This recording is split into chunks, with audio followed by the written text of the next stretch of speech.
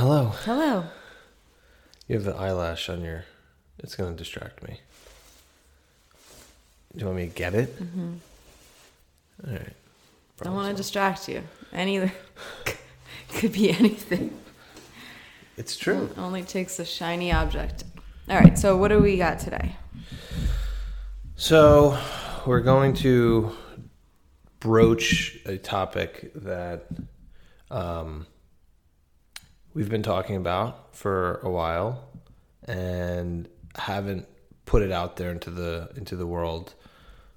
Writing about it would be way too long. Podcast about it. We've covered other things, and it's best served in like a conversation. Mm-hmm. And so I guess now it's just like we talk about mental health. I think that's obviously that's always been what between the years has served.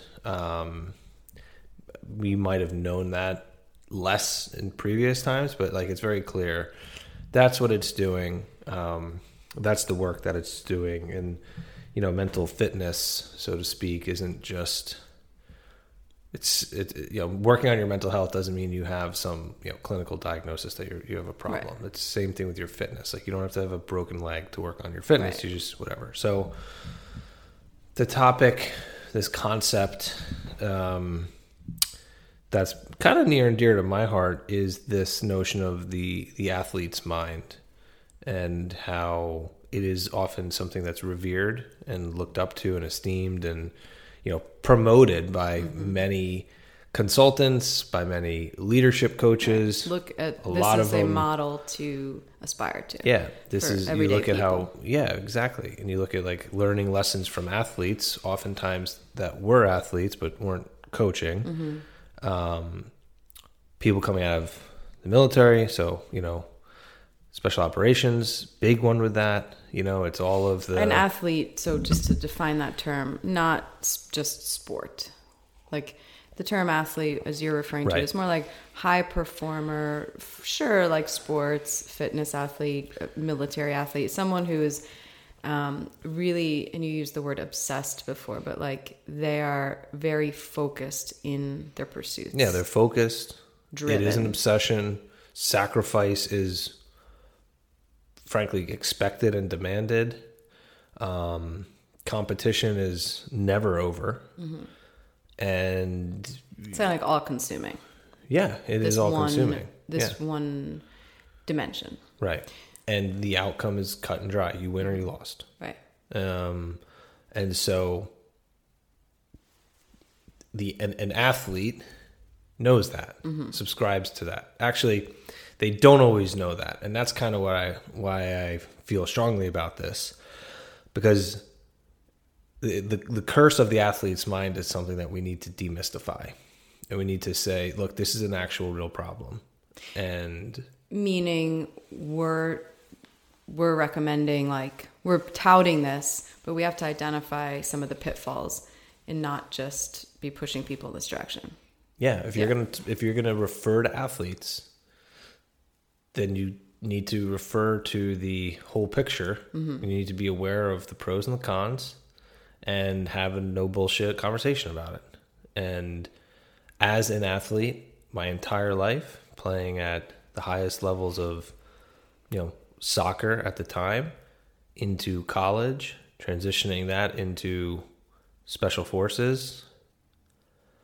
There's a whole dark side to being a high-performing athlete or aspiring to be a high-performing athlete that nobody sees. And the reason they don't see it is because people only look at athletes when they're under the lights at the game. Mm-hmm. And that's a big thing. Sure, a little bit of training or practice or, different kinds of things. You don't only see the game. But nobody sees them before or after. Nobody sees them in the off season. Nobody sees them when they have to hang up their boots. Mm-hmm. And like over the winter, spring, I don't even remember when it was, when we watched the Michael Jordan series. Like it was really interesting because I didn't obviously look up to Michael Jordan like you did. Yeah. He was like a major, what would you call him? For me, Yeah. he was a god, Right, like I an mean, he was a icon. hero, Yeah. an icon, yeah, for sure. But, you know, one of the things you did mention was just the lack of people being able to identify him as like a human, like, you know, because people only see what they want to see in these athletes, and that includes all the positives, all the accolades, all the shining lights, and not the other. And I think that's an interesting sort of selective thing, because that serves people in them being able to say, you know, oh, I'm going to follow that sort of, you know, what's the word? Not program, but like, that's that model I'm going to follow. So this is kind of part 2 really of the podcast we did before about sort of pulling back a little bit of the, you know, honesty on what's really going on with this stuff. Yeah. Yeah. I mean, I think that, so if you look at like Michael Jordan as an example, you'd be like, oh, well, he worked really hard. He, you know, got cut from the team, whatever, all of the kind of stories everybody knows. And that's about as deep as it goes. What I think that documentary did an awesome job of is showing like he was a motherfucker to people. And because he knew what was required. And now he may have taken it to an extreme, but I'll tell you, like, anybody who's ever been on a high performance team knows that there are those still at the tip of the spear. There's still the tip of the spear within that. And there are people who push and push and push. And that's how they facilitate success or championships or whatever it might be. But like, it's not all glamour. And there is a darkness to it. And in many ways, that's something that I don't think we're actually talking about. From a personality standpoint, that's a whole different conversation. But your issue really is one, or not issue, but what you're highlighting is one, just as an athlete yourself, you obviously had that experience of having the quote unquote dark side. But 2, also that people can't really just be selective in like how as a culture we look to that model, like I'm saying, to like follow. Because I wasn't a high performing athlete. But I think like you look at something like CrossFit, and I know that's not like the main topic here, but that is an example of, you know, kind of a one-to-one, like people trying to aspire to that type of, I'm going to be like Matt Fraser, Tia-Clair Toomey, and sort of the pitfalls of that because we're not seeing the whole picture. Well, and what I think people are missing, and I think it's innocent. It comes from innocence, and that's a fundamental belief that it's not like people aren't bad people, but you just don't know. And people are looking, let's just say for CrossFitters, people are looking at Matt Fraser, Tia-Clair, Rich Froning, whomever, and they are just trying to mimic what they do. That's it. They are mimicking what Matt does, what Rich does, blah, blah, blah. How they eat, how many times they work out, yeah, whatever. Just what they do. Yeah. They are not mimicking who that person is. Right. If who that person was is what the people who idolize these athletes, like if that's what they're doing, that would be very sobering. And then they would realize just how different they really are. Because you can mimic, you can kind of photocopy what people do. Right. And just chalk it up to, well, yeah, I'm at this level, they're at that level. But it's like you completely skip over who that person is. Right. And I think... Which is, I mean, it seems so obvious to say, that's more about how they're getting to that point. Of course not it is. Just the of things, course it is. But we all just take the actions or the what and think if we just put that on, then that will make us more into the who, which is absurd. Yeah, it's like, and again, it's fine. People, it's an innocent thing, and sometimes it's just a function of not thinking so deeply or not having people who were at these high levels. But like, we replicate the external, and in doing so, completely miss the internal. And the internal is what makes these athletes fucking incredible. It's not the external. So, for example, though, so like, what would you say is like a positive? So, in your experience, you as a who, because this is kind of like people will reference often like your military experience, and you've been very honest. Like, who you are is not because of your military experience. No. So, but there is something people can take away, like, of your who that someone could learn from. So we kind of have it backwards. Like, for example, like, people can't look at what you did. Like, okay, so you have a list of everything you did for the 5 years you're in the military. Mm-hmm. And what we're saying is, like, someone could go do all those things and they're not going to come out with you, the benefits of who you were, what you've learned, all that stuff. So what are the things that people could benefit from? Like, what is the who then? Because obviously there's something to glean from people who are high performers, high performing athletes. So what are you saying would be a positive for people to when you take embrace away? The athlete's mind and you recognize that you're volunteering to pursue something that means declining a lot of other things, there's an element of sacrifice for dedication. And I think that's something that is valuable for everybody.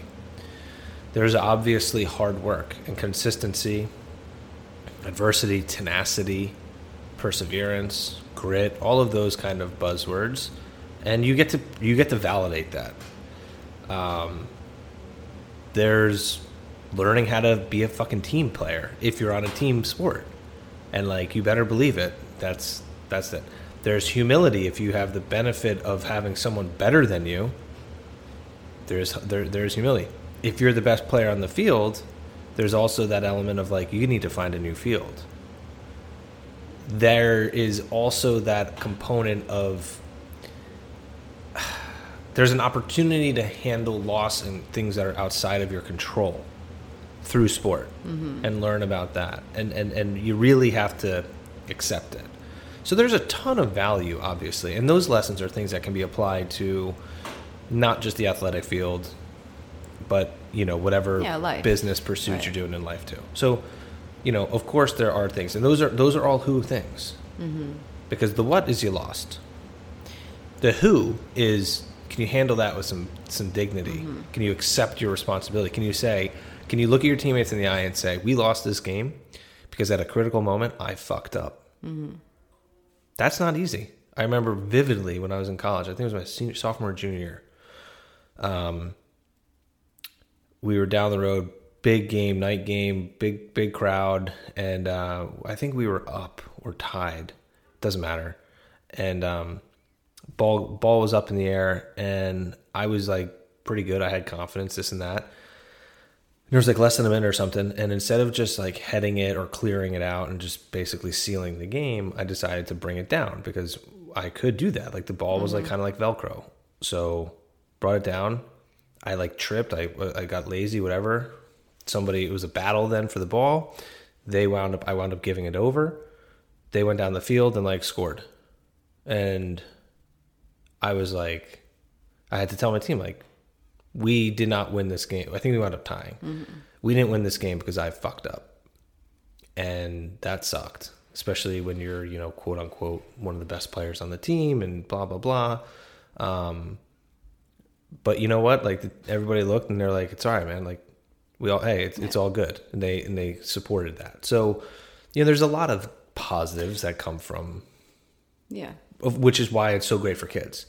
But again, we have to talk about the other side. And the curse of the athlete's mind is really what has had me, I've been thinking about it a lot, obviously more on the individual level with people digging into it more. And there's the darkness that comes about when you are at that level and when that is what you volunteer to do.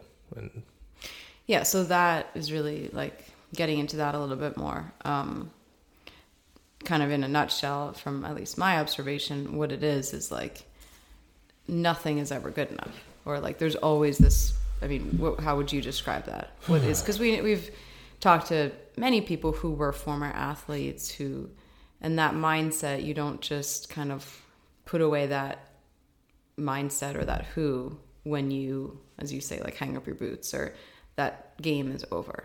Yeah. So then it trickles into life to your other pursuits, and like how would you describe that curse in your own experience, like now? Yeah, in my own experience, 100% nothing is ever good enough, ever. And the fear is that if you accept something as being good enough, you're getting complacent, and the person with a different colored jersey is going to be better than you. So there's always room for improvement. Right. And and that's one of those things, like always having room for improvement is something that we look at as like a positive. Yeah, of course. But not to the point where it's just an endless pit that's almost self-deprecating. It's a yin and a yang. And there's so many positives that come out of athletics and sport and being on a team and having coaches, if you're fortunate to have them. Sadly, more people have dog shit coaches than real coaches. They have people who put people in, manage the clock, and yell to win. Thanks, you did absolutely nothing. So, but there's still then the victory and the joy and the nostalgia and the remembrance of, oh man, remember that? Like, and there's kids who, they never go past high school. And that doesn't mean that they don't care greatly about their athletic performance in high school. That's still something they refer back to. And in many ways, it's probably something that they can look back to and say, yeah, well, you know what? Like, I remember my junior year, we had a coach and he was so pissed at us. He ran us until we threw up. And going into this busy season or going into this year end, I kind of channeled that kid again. And we got through and we rallied together. It's like, right on. Like, yeah, like you found that like that you can you don't have to look very far to see that. The flip side to it, though, is also the same part of punishment, of not ever, being good enough. There's just a lack of acceptance. There's such a lack of acceptance and worth. It challenges your worth. Every kid who played a sport knows once you got to a certain level, and it wasn't really all that high, but basically once you understood like really how the game worked versus babysitting, the kids who thought they were the shit, everybody hated them. But it's like, and I get it, there's cocky kids and there's ego and there's, oh, that kid thinks they're so good. And yeah, that sure does exist. But like, there's this celebration and this reverence for never accepting good enough. You can be the best player on the team, I'm still not good enough. Still not. And it's just your worth. You never actually accept your worth. And, you fast forward or you go to the biggest things. I mean, LeBron James just signed a 2-year, $80-something million deal. Like, you ask some people, like, at what point? Like, and that obviously gets to a whole separate level. But, yeah, in my experience, one of the things that still plagues me, and I mean, it's going to take a long time, but it's because it's been 20-something years of that, never being good enough. But, I mean, I think that's why as we started this, like talking about like the athlete's mind, just so that anybody listening, like in my experience, I wasn't an athlete to the degree you were whatsoever, but I think you can have that same mindset and not to pick on it, because I know, but like for me, like the most athletic I was like in CrossFit. Like, that was like for me, like, wow, okay,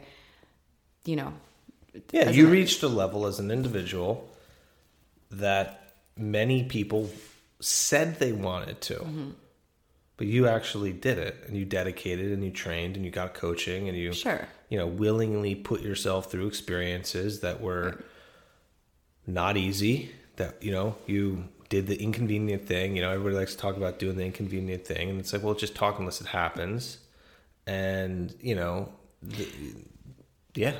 And the trick with that, and I think there's a lot of ex-athletes, one of the things that's tricky about CrossFit is it, as we know,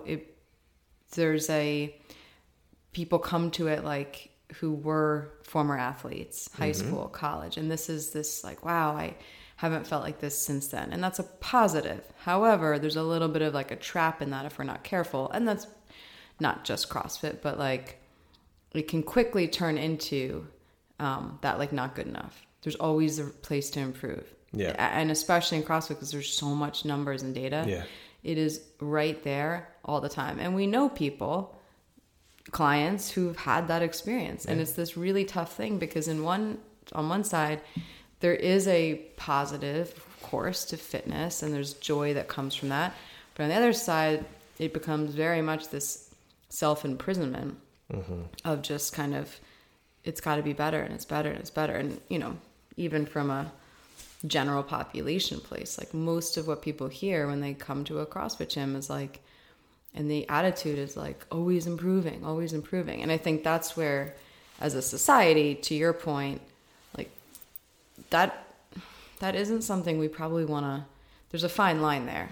I think it's interesting to look at how, if you were to tell people, yeah, you know what we do? We partner with people to have them content, to find contentment in their fitness. That, it would be like, nah, maybe this is a judgment, but it's like, that'd be like that's bullshit. Yeah. Like, what do you mean? Like, where's the hard shit? And it's like, what's so funny about that is that you could be content. Like, I'm content and I'm getting fitter. You're content and you're getting fitter. This says nothing about improvement. It's more about about acceptance. Yeah. And for athletes, and yes, CrossFit is for many people the most athletic they can feel. Beautiful. That's a totally different thing than being an athlete. Right. Just like somebody who can feel patriotic by doing something is different than enlisting into the military and saying, I'm a this. You know what I mean? Right. And I think that's a really good comparison to make. Yeah. And so one of the things that I see commonly is people comparing themselves to what they were. And it's like, that's like driving looking through the rearview mirror. We want to be driving, looking through the windshield, and not necessarily to compare yourself to who you were or what you were, but like, what about the person you're going to be? What about the person you aspire to be? And again, you're going to change, hopefully. Compare yourself to that person. Right. And allow that person you're going to be in 1, 3, 5 years from now to be that person at the tip of the spear that pushes you and says, hey, we're growing. Right. And I guarantee you that person who's seen some of the pitfalls and the turns up ahead will say, like, look, it's okay if you're, you got to take a thing. Take a break or whatever. And I think the other thing just to highlight, because one of the reasons this topic is important to you is identifying the pitfalls of onboarding this stuff in a vacuum, not understanding the whole picture. And one of those things, we recently watched it was a documentary on like the Olympic athletes, and that really like resonated with you. And we thought it was a great, piece where they were pointing out, it was about mental health issues among athletes. But because that focus becomes so singular, that value outside of that or what happens beyond that, or, it is really a dark side. And so just for us to be careful with that, putting that on a pedestal and taking that piece in a vacuum and saying because what we see is people doing that. Like, I'm going to commit to the gym every day. I'm going to go to the gym twice a day. I'm going to eat like this. And to your point about like the what, but in many ways, even though that is just the what, it's a slippery, it's not a healthy, that's not even a healthy what to onboard. So even when, you know what I'm saying? Like, even when we make the connection to like a Rich Froning and okay, like the what that he's doing, even though it's about the who, the what isn't really that healthy either. Like, yeah. And I mean, only those willing to stand up and say, this has been my struggle will ever have a glimpse of, and who knows? And I know I can rattle off the top of my head. There's plenty of people who would say, you guys are full of shit. With what we're saying? Yeah, with what we're saying. It's not about this, it's that, and blah, blah, blah. And it's like, okay, we'll see. But why would you think they would say that? Because it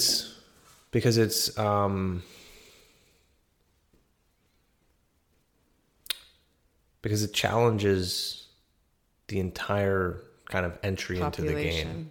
and it challenges the popular belief. And well, so then the question is, well, if we're not going to aspire to, if we're not going to look up to these people, who do we look up to? Yeah, you know who I look up to? Among others, single fucking parents.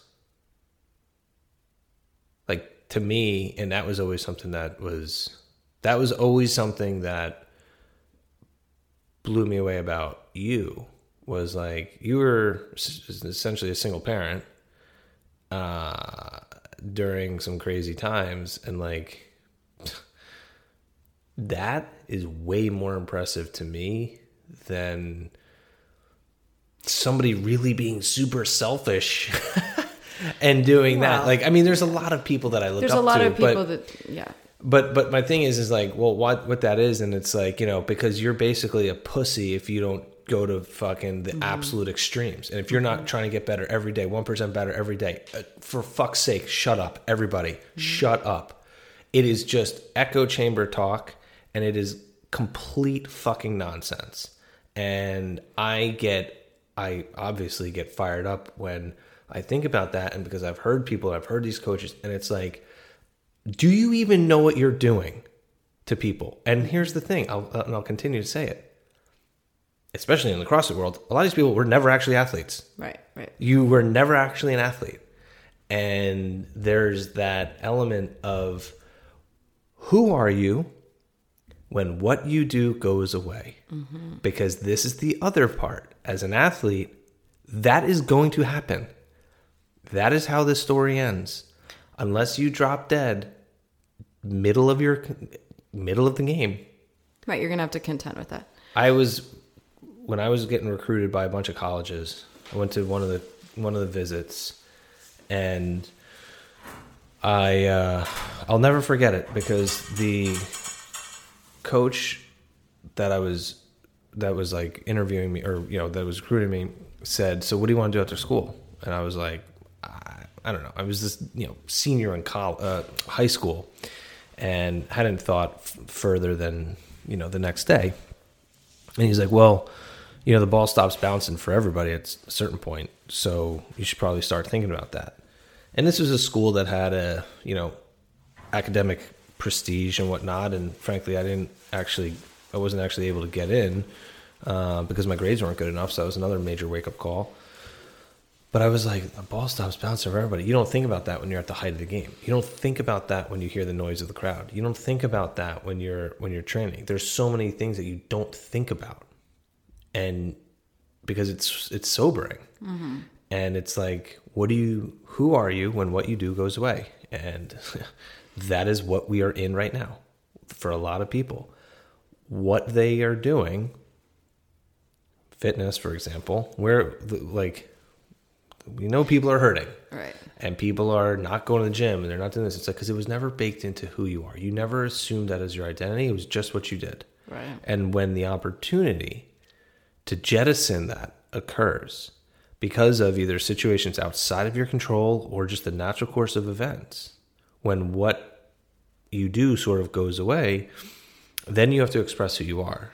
And if that isn't part of you, then yeah, during times of stress and crisis, you're going to prioritize the things that are important to you. So, yeah, and there's also just the mere, like, we've experienced it.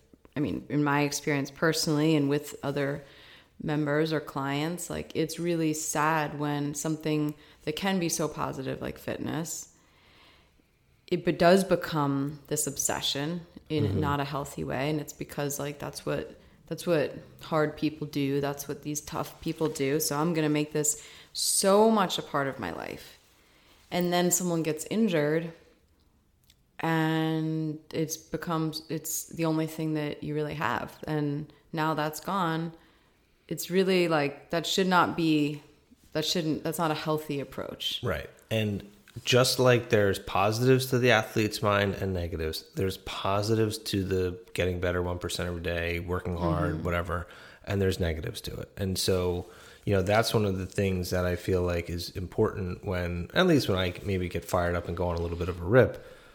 I'm not saying don't try to get better. You know what I mean? Like, if you think that that's what I'm saying, whatever, Right, you're not of listening. course. And I don't think, and people who listen to this they get that. But, you know, just generally speaking, I'd be much more interested in working with someone, and after they do something like, I got worse today. It's like, great, now we can learn. Because if you're just hacking on win after win, 1%, 1%, like, you're in fucking la la land. Right. That is not life. If you've never experienced the dip, you haven't climbed.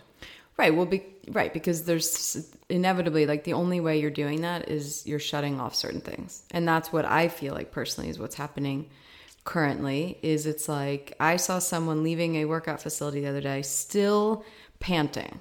Okay, like their heart rate was still like as if they just got off the bike. Yeah.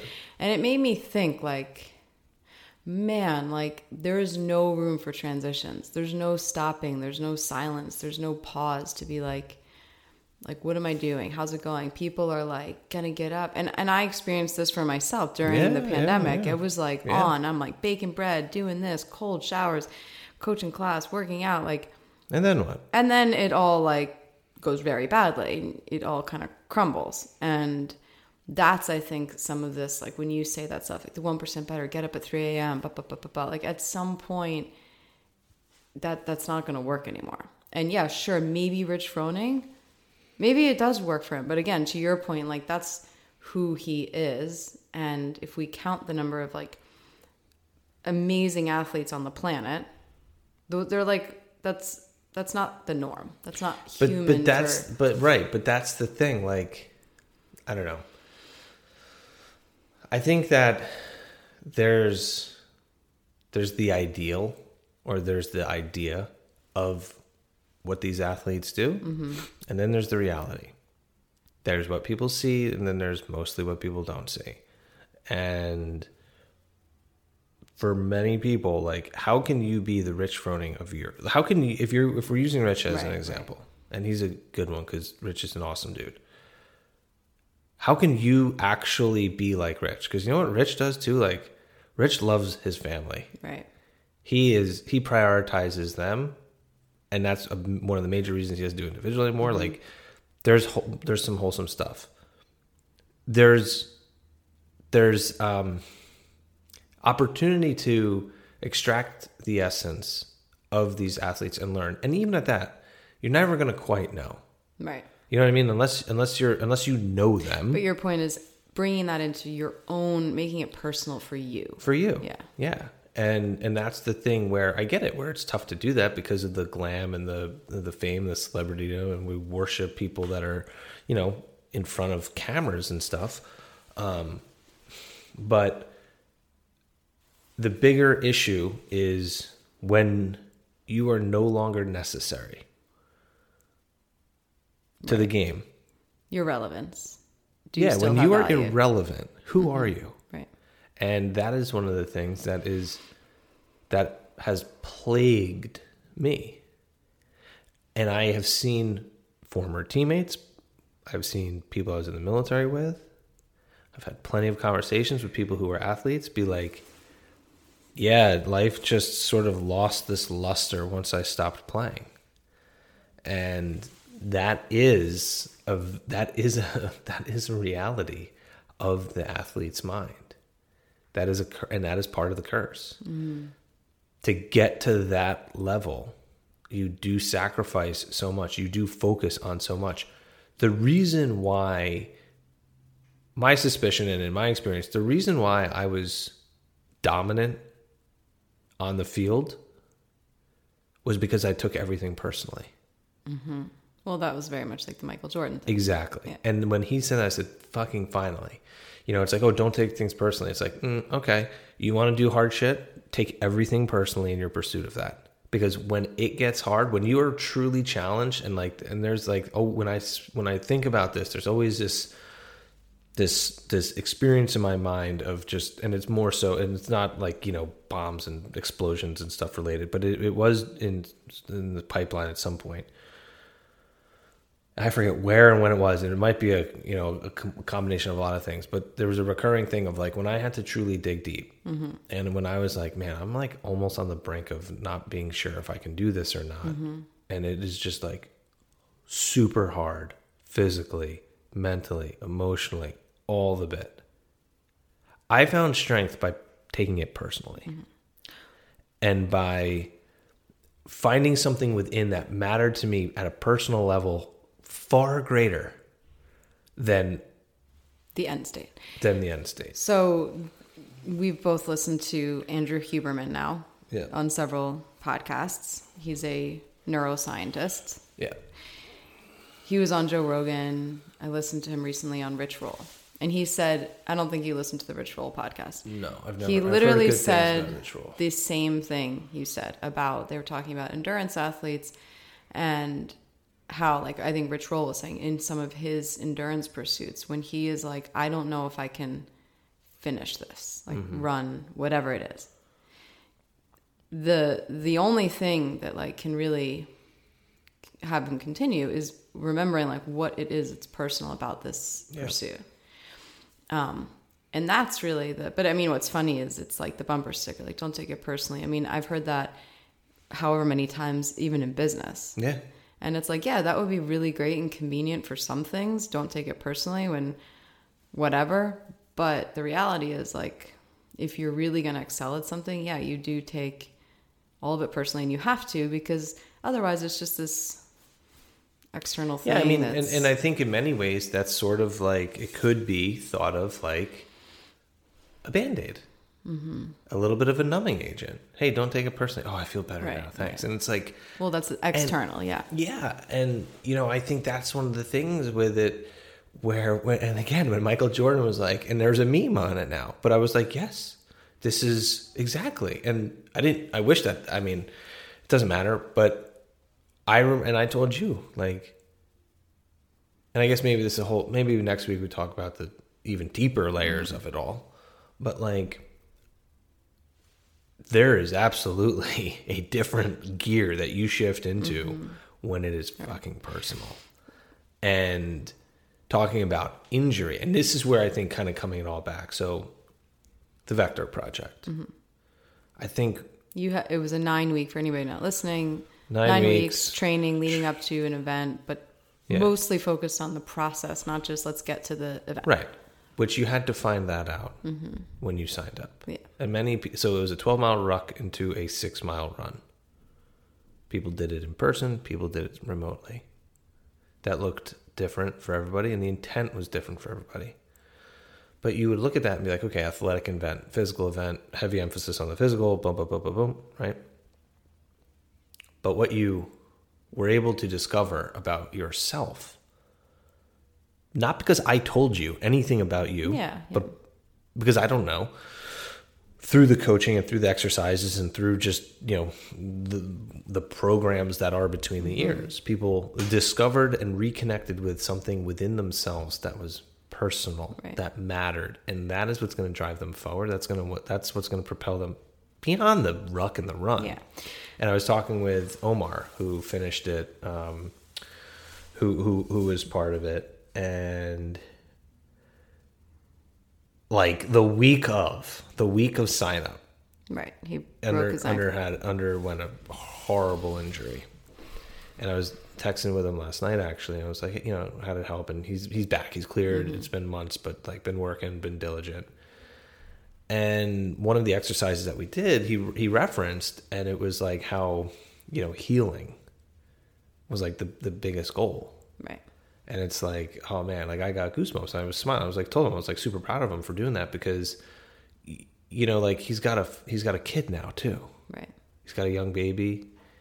His wife was taking a lot of the responsibility, and that matters personally, especially when your wife just delivered. Like really, it's just like you're a cheerleader. I mean, I've never obviously been involved in this process, but like you're kind of like, all right, dude, like, you know, you're not really needed. Like, she's got it. And then all of a sudden it's like, oh, good, I can help. I can do this. I can do that. And then boom, you're laid up. You can't even, you can't even really manage your own. You've got this horrible injury. Like, how are we possibly supposed to say, hey, don't take things personally? It's like, no. Take that shit personally and do something about it. Right. And that's going to be, you know, whatever. And I would imagine that most of these athletes, I mean, you look at Tia, her shift that one year when she barely didn't make it, and like Yeah. just devastation. You can bet your ass she fucking took that personally, and that drove her to be where she is now. Right. I mean, the Vector Project started from when we talked about it in conjunction with the half Ironman I did, when you really like had me look at like, why are you doing this? And I don't honestly remember my exact time or anything. Like what I remember is struggling on that run, like being in fucking pain. Yeah. And having to be like, why am I fucking doing this? Right. Because like, who cares? I could walk. Like, what's it gonna fucking matter? Yeah. And if that was what I decided, I could. But yeah. So I think I do think this is a big topic because there's so many places to go with it. But I think it was a good follow up to what we talked about a couple weeks ago and that's the thing when we talk about this stuff. It's like, how are we still not just like all understanding the connection of the body and the mind? I'm not really sure how that's still, well, we're part of the movement, I suppose. Yeah. So yeah. So I don't know. I don't know if that was succinct. I don't know if that was clear. I know it's not going to be the last time we talk about this, because there's a deeper layer, which is depression, that I definitely want to talk about. yeah, I think that's its own thing. Yeah. But I think in the takeaway for people to really spend some time, I thought that was really good, that what you said, like really looking at like the essence of the athlete and like what you can, looking at the whole picture, understanding you don't probably see the whole picture, and not just onboarding the what in hopes that you're going to change your who. Right. But instead like looking at you as a who and what is really important and what you're looking to pursue. Yeah. Yeah. And just if you're going to idolize and look up to athletes, I'm not saying not to. If you're going to idolize and look up to special operators, I'm not going to say not to. Whatever that person might be, titans of business. But just know that what you're also inviting in, there's some other things too. And when you're and as an athlete, as a high performer, when you cannot accept yourself and your worth is, when you constantly destroy your own worth, because that's how you're going to build yourself up to beat somebody else, tell me that's not fucking disordered. Right. Tell me that's not disordered. And then it's like the game goes away, and now what? Right. Well, and you still have that mental process going on. Yeah. And so there's a lot to look into. There's a lot to dig into.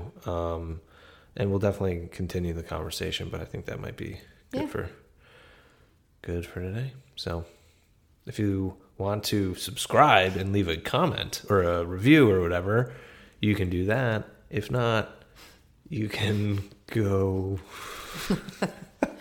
Bye.